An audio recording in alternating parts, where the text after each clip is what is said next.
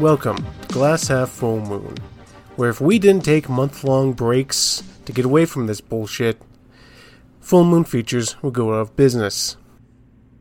Casey, why'd we come back? Because we hate ourselves. Yeah. This wasn't a... So... We came back because, as terrible as the movies we watch are, we enjoy talking about them and making fun of them. Someone needed to do it, and no one else was going to do it. Well, I'm sure there are a lot of people who would do it, but I enjoy what we do. It's fun. It's fun for me, at least. I mean, the actual watching of the movie is terrible, but the talking about it is fun. I will say, opening, we're coming back. We're coming back on Shrunken Heads from, I believe it's 1994. Yes. And this was genuinely the most uncomfortable I've been watching a film. More uncomfortable than Meridian? No, not uncomfortable. That was the wrong word. More distressed. Upset. This was disturbing. This was weird. This was weird. So, if you might remember, our last film that we talked about was Puppet Master 5. And then we went away for a little bit. You got married and I got my stuff stolen. Yes. Well, no, first your computer absolutely died on you. Then my stuff was stolen. And then I got married. By the guy that was repairing it. And then you got married. And I'm getting married again next year. And then you went to Alaska. Yeah, First I went out of the country, and then I went to Alaska. I had to flee from the country. To get away and then from I came these back. movies. Yes. So I guess, with all that preamble out of the way... So, Shrunken Heads here is supposed to be a comedy, kind of like a black comedy. You're breaking the format. Was this a good movie? It was weird. This was a weird one. No, this wasn't a good movie. I distinctly dislike this. There were good parts. There were good parts of this movie, but it's a weird one. This is directed by Richard Elfman. Yes, that Elfman. If the name sounds familiar to you, it's because this is the brother of Danny Elfman. And Richard Elfman, his directorial debut was a cult film called The Forbidden Zone, which was based off the stage performances of his and his brother's theater troupe, the Mystic Knights of the Oingo Boingo, which would reform as new wave rock band Oingo Boingo. Yeah, brother of Danny Elfman, co-founder of Oingo Boingo, and somehow he ended up here. Apparently Forbidden Zone's like a cult classic. Yeah, and Manos the Hands of Fate is a cult classic. We're not saying... That distinction does not make a good director. That is true. That is true. But I guess we should start off with the fact that Elfman, he's got a penchant for bringing his family in on things because as you started this movie right off the bat, you can tell Danny Elfman did the main title theme. Yes, Danny Elfman did the main title theme, which is good because it's Danny Elfman. But also, did you notice that there's a Elfman Jr. in here? Yes, Richard Elfman has his son Bodhi playing a character within this film. So it's a bit of a family affair we got going on. Which isn't unusual for Full Moon in the slightest. Considering, along with Elfman doing the main title theme, you've got Richard Band, of course, doing the music. Dick Band and Elfman finally together. I will say, I liked the music for this one. It was notably good. I liked the soundtrack for this one. But as our movie begins, I get major 90s DCOM vibes. If you know what a DCOM is, that's a Disney Channel original movie. I'm getting real big 90s DCOM vibes from this movie, and I get that all through it. Like if a DCOM and Goosebumps had a R-rated baby. That does raise the question of who was this movie for? I don't know. Was it for kids? Was it for like young teens? It doesn't feel like it has an audience. I almost want to say this movie might be in the same vein as, for who it was made for, I want to say it's almost in the same vein as like Pee-wee's Big Adventure. Perhaps. It feels like it, right? It feels like it was made for the same audience who likes that kind of cheeky humor with some adult tones. So here's the vibe that I get. It feels like Richard Elfman wanted to make a DCOM crossed with Goosebumps, and then Charles Band came in and was like, put in some more tits. Well, we didn't see full tit. We did not see full tit. But the energy of Charles Band requesting more tits is present. It is. So our movie begins with the introduction to our obvious ragtag group getting together, which is 3 kids named Tommy, Bill, and Freddie. And Bill is apparently very big on jelly beans. Bill is 90s fat kid. He is 90s fat kid with the curly red hair. And he's popping jelly beans out of like a Pez dispenser? Was that ever a thing? I feel like that is something that was made exclusively for this movie. I have no idea. And I've got like a lot of knowledge on like candy memorabilia, and I have no idea about this one. That is perhaps the most eclectic knowledge you've ever told me that you have. I've got approximate knowledge on most things. It's like I like learning about candy history, but I've also got a massive sweet tooth. But our ragtag group here is harassed by a street gang called the Vipers, led by their greaser leader Vinny. And we get a lot of really interesting characters in this movie. You say interesting, I say Power Rangers tier of characterization. A little bit, yes. This is Bulk and Skull to a T of these fucking greasers like, hey kids, what you doing riding around the night turf? Or that's the way that they are presented. Though later down the line... At first they are. Yeah, but later down the line is spoilers, but who gives a fuck? They kill a bunch of kids. They straight up turn to legitimate crime. The Vipers, not to mention one of their members, is the aforementioned Bodie Elfman, who plays a character named Booger. His name's Booger. Do you think he chose that name for his character? Maybe. Because there's Booger and Pud. These are Power Rangers characters. These are Power Rangers villains. But of course, they get chased off because they're frightened away by the owner of the local newsstand, Mr. Sumatra. And Mr. Sumatra, already off the bat, has some major hoodoo inklings. Right. Like he got them hoodoo vibes going on. So we got the magical black man trope. Mm-hmm. Obviously, there's problematic layers to this. There's a history here. Specifically voodoo/hoodoo, because he's Haitian. Yes. But let's just sort of set all that problematicness aside and just look at this guy as a character, and he knocks it out of the park. Yes. Apparently, the actor who played Mr. Sumatra was a very noted character actor, considering the credits were like featuring so-and-so as Mr. Sumatra. I didn't recognize him, unfortunately. Look him up, and there's nothing notable that I could see except for, of course, Murder, She Wrote. But no, Julius Harris, he did a couple of bit parts, but he seems to be more known for this more than anything else. He was in Darkman.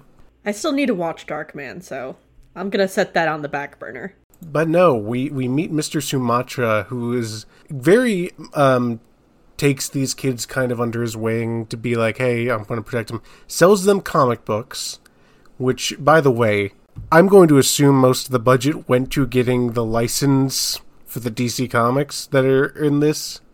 Yeah, because these are specifically DC comics. Because they're talking about Crypto and The Flash and Green Lantern. And just hold on. I just need to come to this. Fucking Tommy is like, hey, Freddy, check out Green Lantern. You'll love him. No, you won't.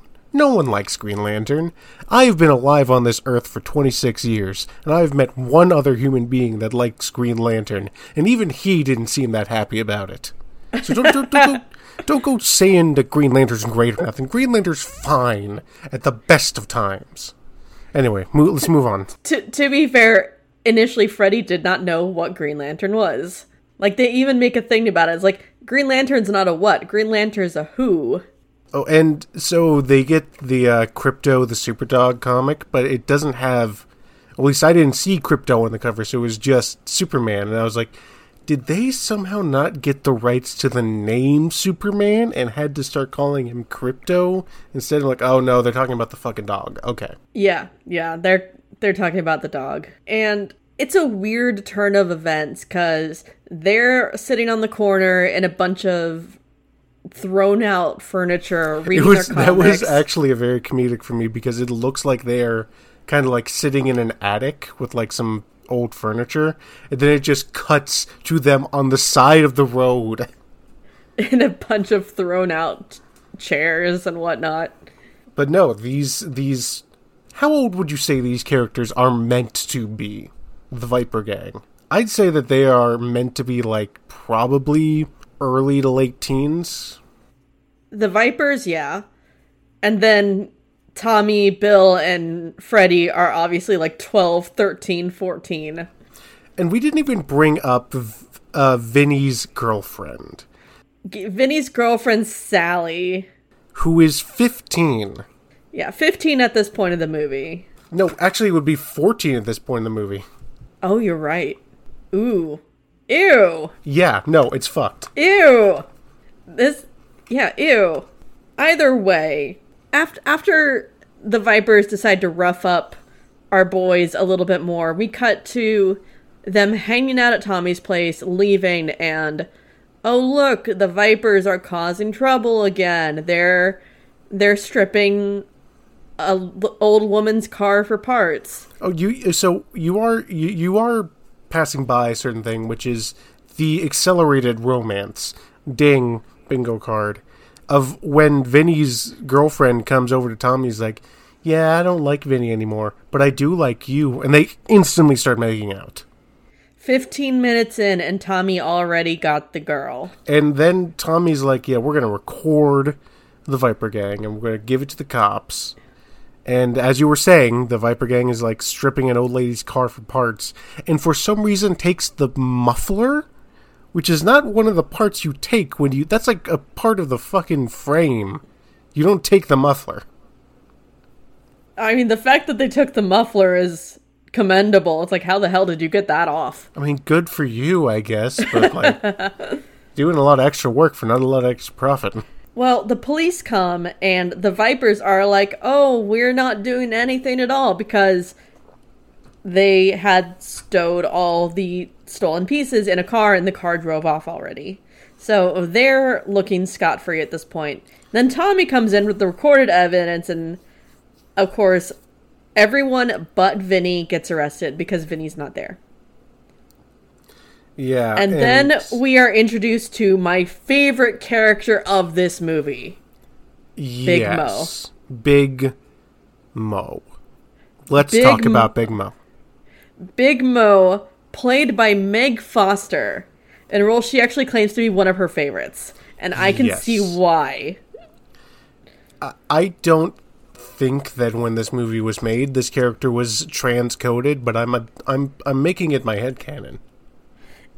Big Mo is very transcoded because Big Mo talks like a stereotypical mob boss with a pompadour, a cigar, and everything, and she's incredibly butch lesbian. Yes, and it's great. Yes, but... And of course, Big Mo is actually short for like Maureen or something. Is that the case? Yes.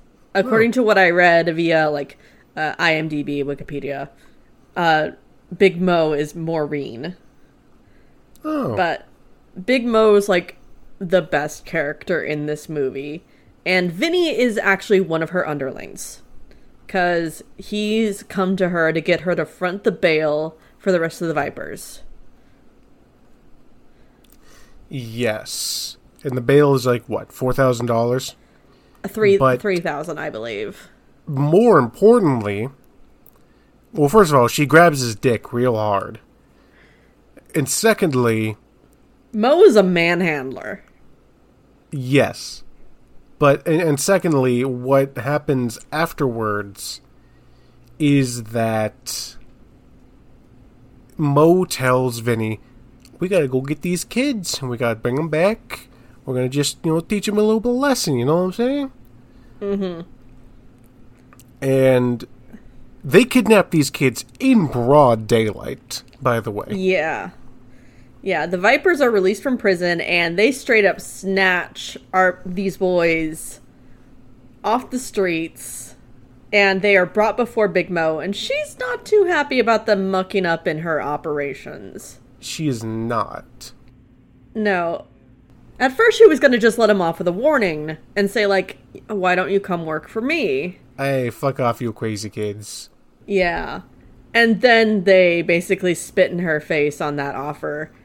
And so she ties them up in a back room. Yes. And this, again, at this stage, at most, you kind of get the sensation, they're going to rough up these kids, but at no point did I feel like they were going to kill them. No. But then, Tommy makes the dumbest decision I've ever seen. Yeah. So, spoiler alert, the boys escape.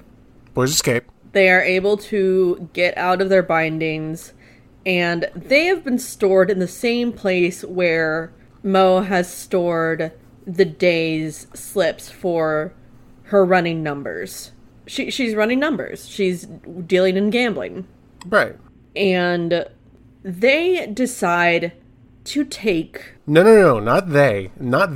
Tommy decides on behalf of the group. Tommy decides to take her slips. And if they thought they were in trouble before, they real fucked up now. Yes. And because at this point they've fucked with the money. And in a very comedic scene, Mo does go over to Vinny's house and is like, you gotta take care of those kids. And she just starts pulling out a comedic amount of guns out of her trench coat. It's like she's got hammer space. Well, first off, she pulls out a standard pistol, and then another handgun, and then a fucking shotgun. Yes, it's like a normal Beretta, then it's a fuck off revolver, and then it's a full double barreled shotgun. It's great. And as the boys are walking home, like all Disney Channel original movies, our heroes are killed in retaliation by Vinny. Was I the only one that wanted to have, like, a RoboCop, like, style moment where these kids get lit up? You wanted to see it? Yes, I wanted to see these kids get lit up. Am I a bad person yet for it? Perhaps. Well, unfortunately, Richard Elfman does not have the same kind of balls that Stephen King does to kill kids on screen. Which, like... The movie's already R-rated. I don't understand why they wouldn't. Yeah, and it's mainly R-rated for language. It's R-rated for language and then, like, some certain themes.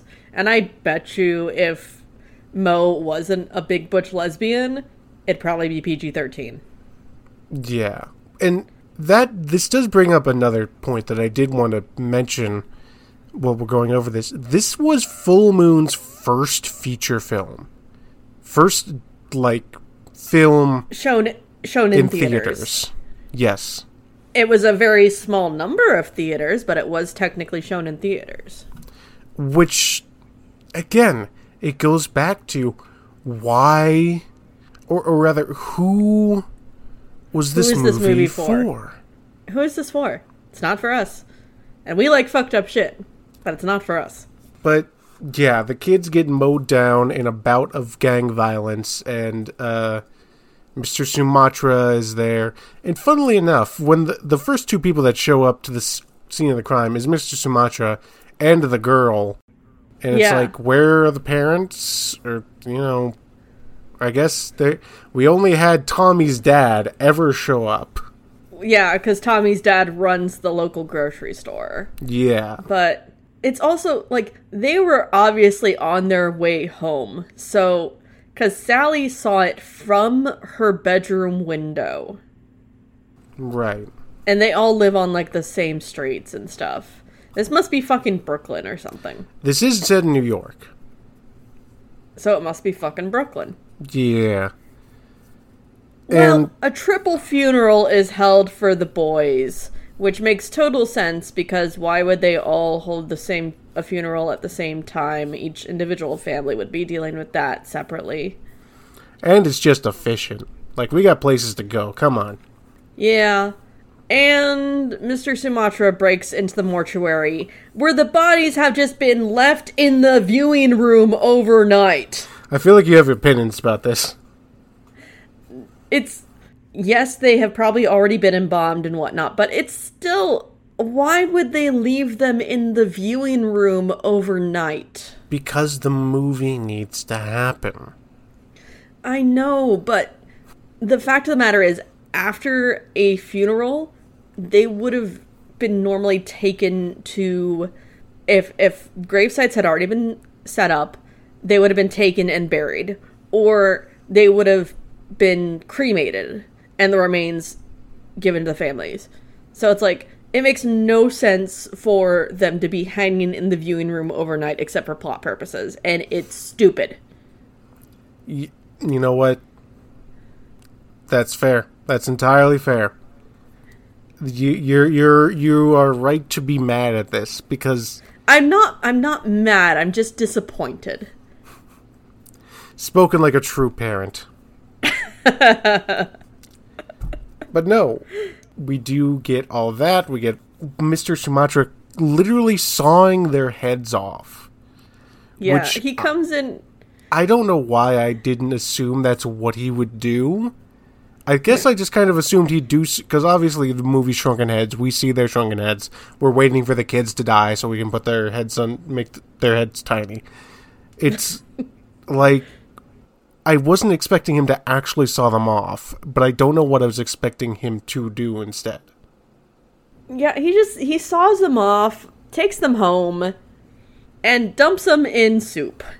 And the next day, Mr. Sumatra's neighbors complain about a smell coming from his condo, and he's just straight up picks up a dead cat from his porch and just like, oh, my kitty's unwell. No. What happens is he has the cat with him, and it's spilling out of his coat. Like, he's just can't hold all these dead creatures he carries around. No, it was on the porch and he picked it up.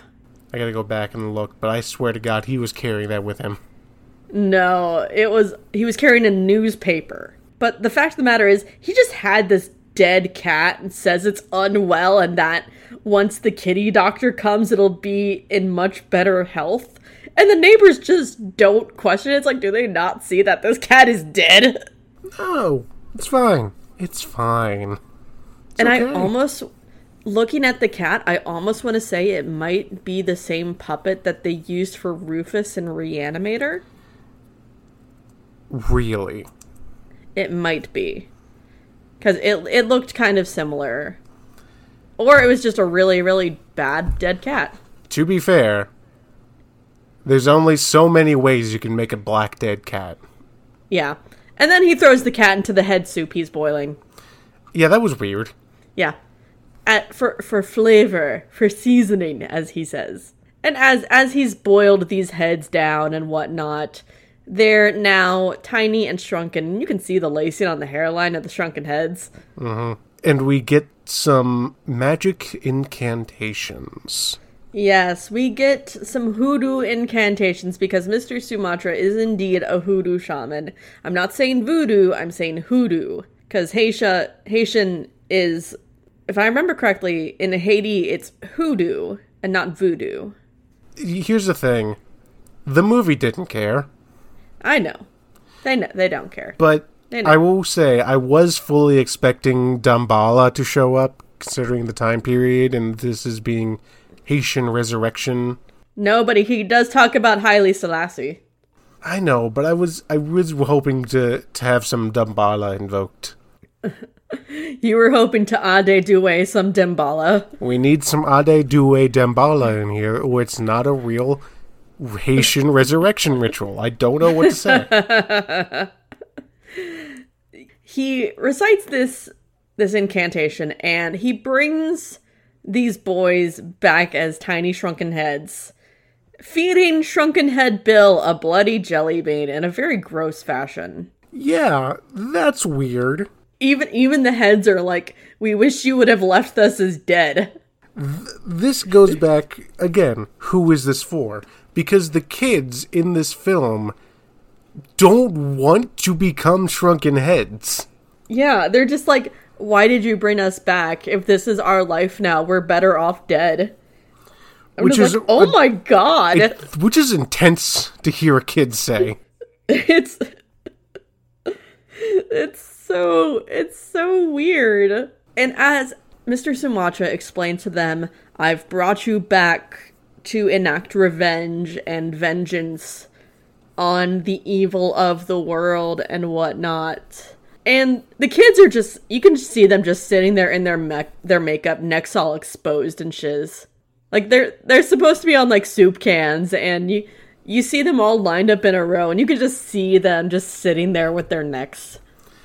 Do you think the kids enjoyed this? Specifically, I think the actor who played Tommy enjoyed it for very specific reasons. Listen, we'll get to that. But also, we should say that for some reason, they're trying to make the Shrunken Heads into the puppets, where each one of them has their gimmick. Yes, because he tosses them away, and they can fly for whatever reason, and they're being trained by Mr. Sumatra to use their powers and whatnot, being trained to be little floating murder machines for a full year! Yes, this is a year-long training montage. Which the passage of time in this moment doesn't really matter that much, so I have to ask why they did it. I don't know either. But apparently now Shrunken Head Bill is a little vampire head, Tommy's electric, and Freddy has a switchblade in his Freddy has a knife. That's what I had right. Knife. Vampire, lightning, knife. He's like an asthmatic blade. He really got out real bad in this deal.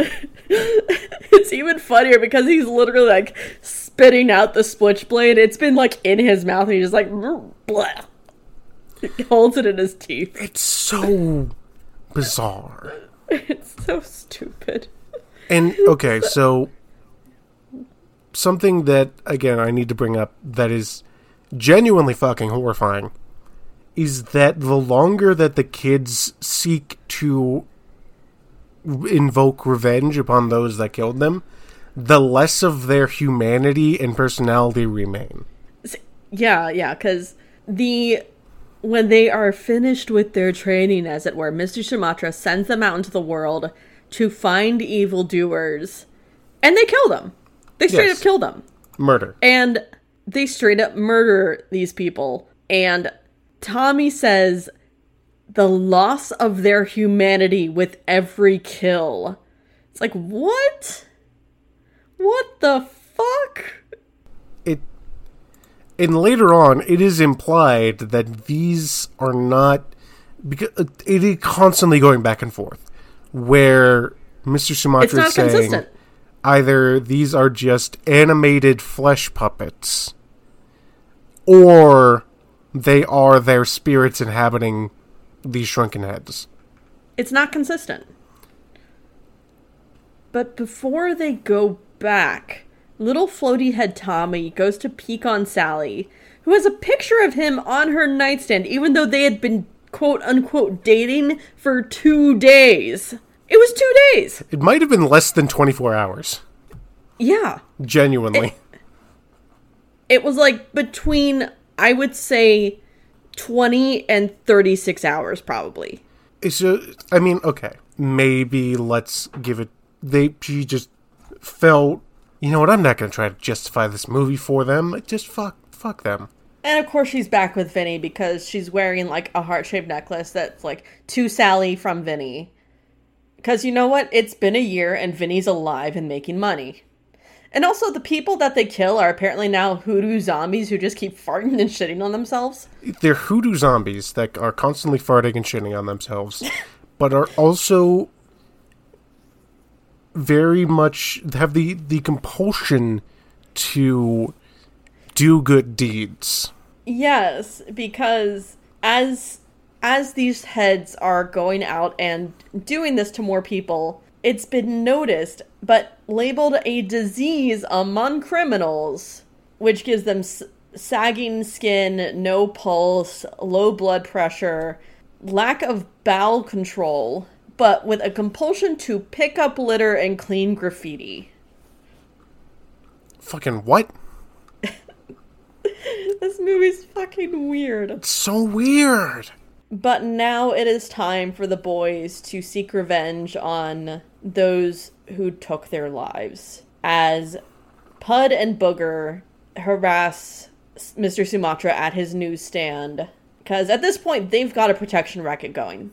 Everyone in town is paying them 1%, except Mr. Sumatra, because, quite frankly, they're afraid of him. And rightly so. Yes. Because Mr. Sumatra has glowing eyes. Yes. And he's talking about cutting out their tongues and their brains and preserving them for garnishment. Specifically his words. I mean, pop off, King. I don't know. Well, he sends the heads off after Booger and Pud. Pud is staying over at Booger's because apparently his mom won't let him in the house because she's afraid of him. You know what? Same. If I was his mom, I would be afraid of him.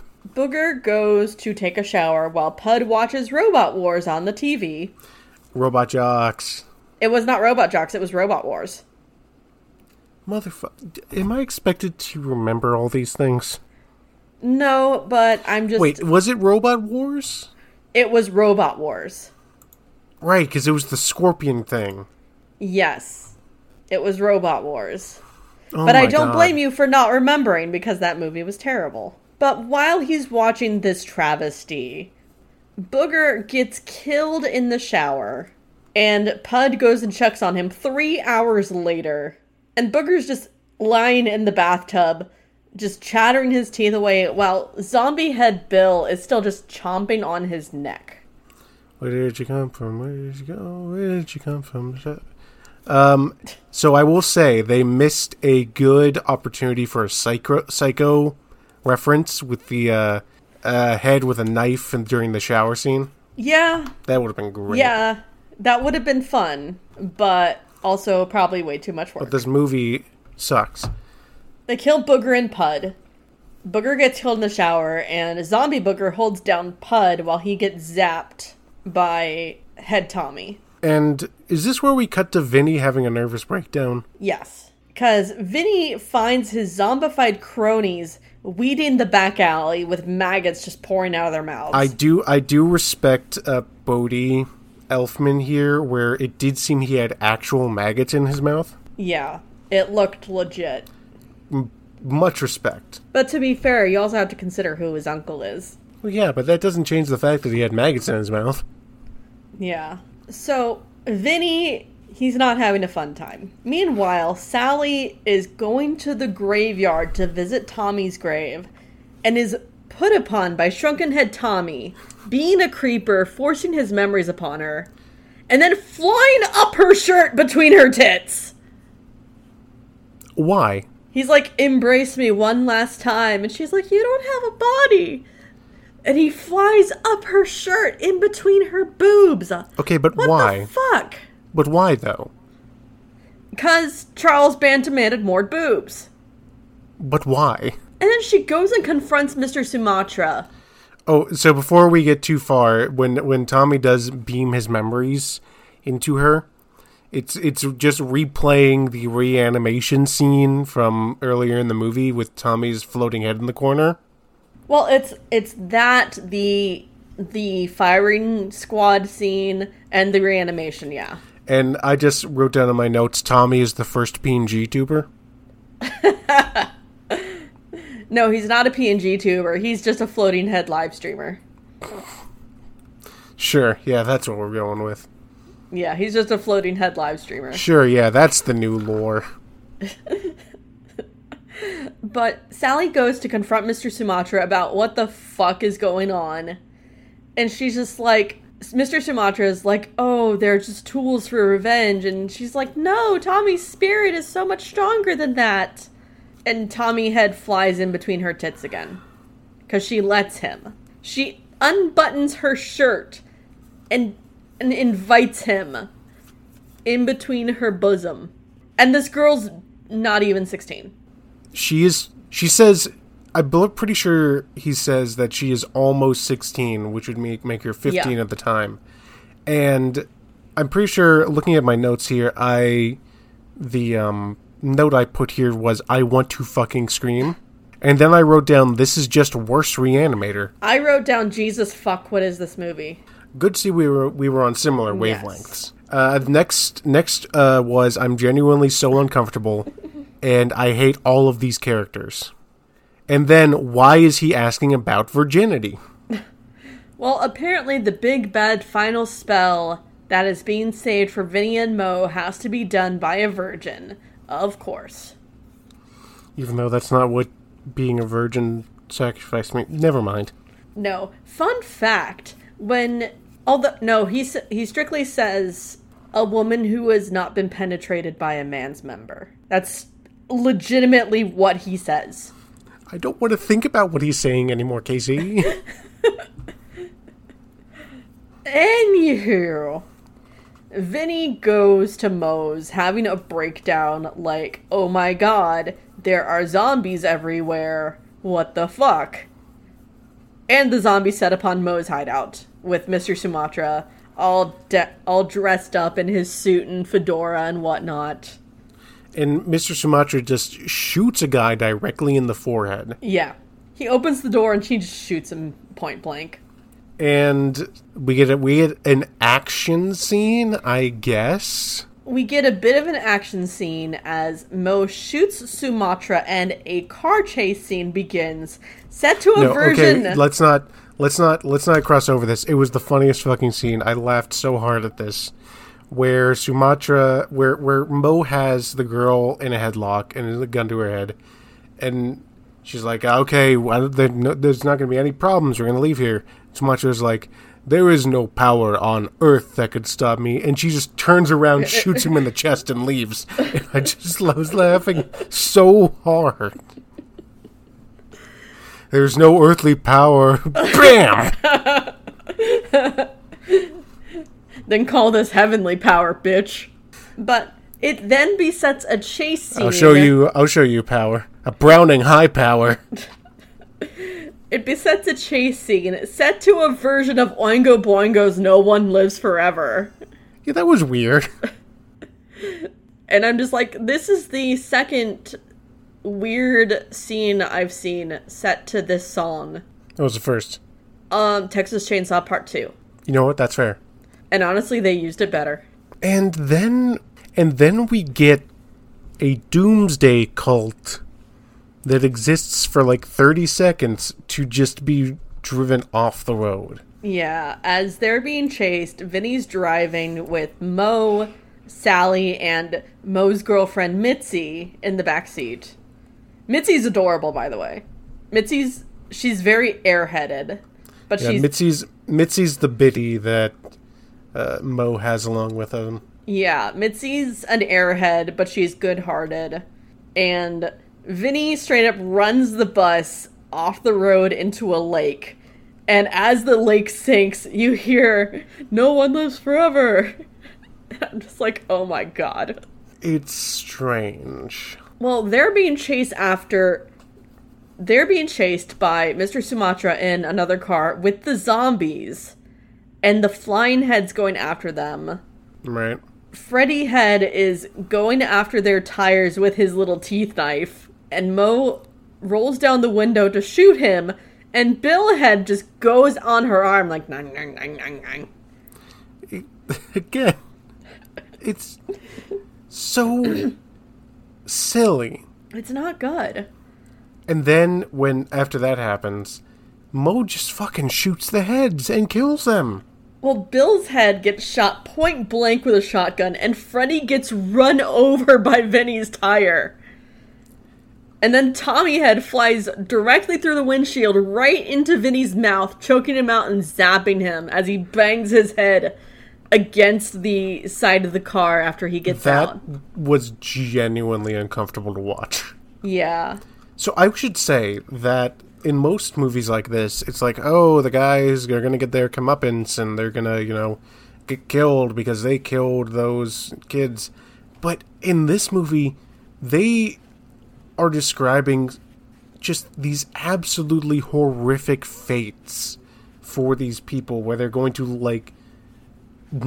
are going to feel all the pain as their bodies are destroyed, but they won't be able to move or react or even scream. It's like this script was written by Aaaaaand.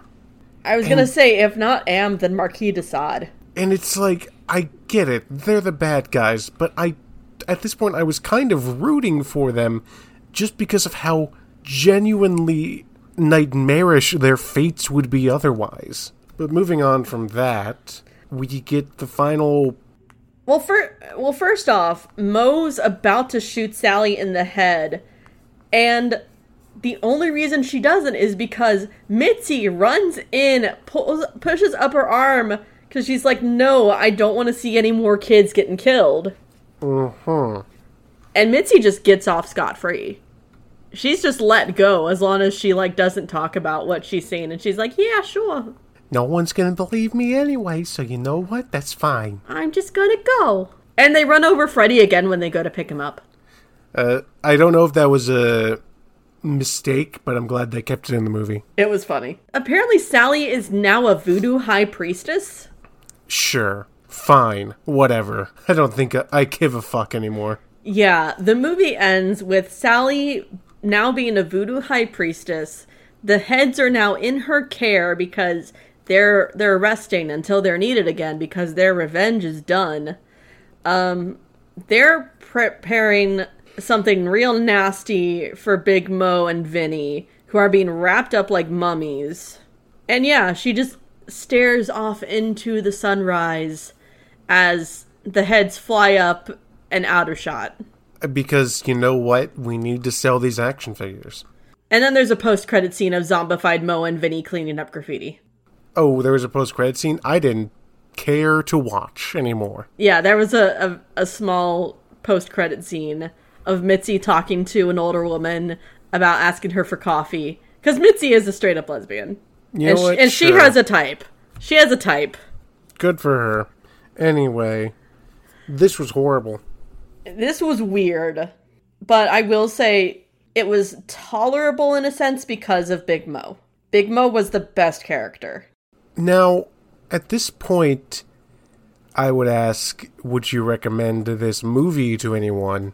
But of course, that precedes the question of, who the fuck is this movie even for? If I were to recommend this movie to someone, it'd be someone I'd want to make feel real uncomfortable. I was so uncomfortable. It's someone I don't like and I want them to feel unsettled and disturbed.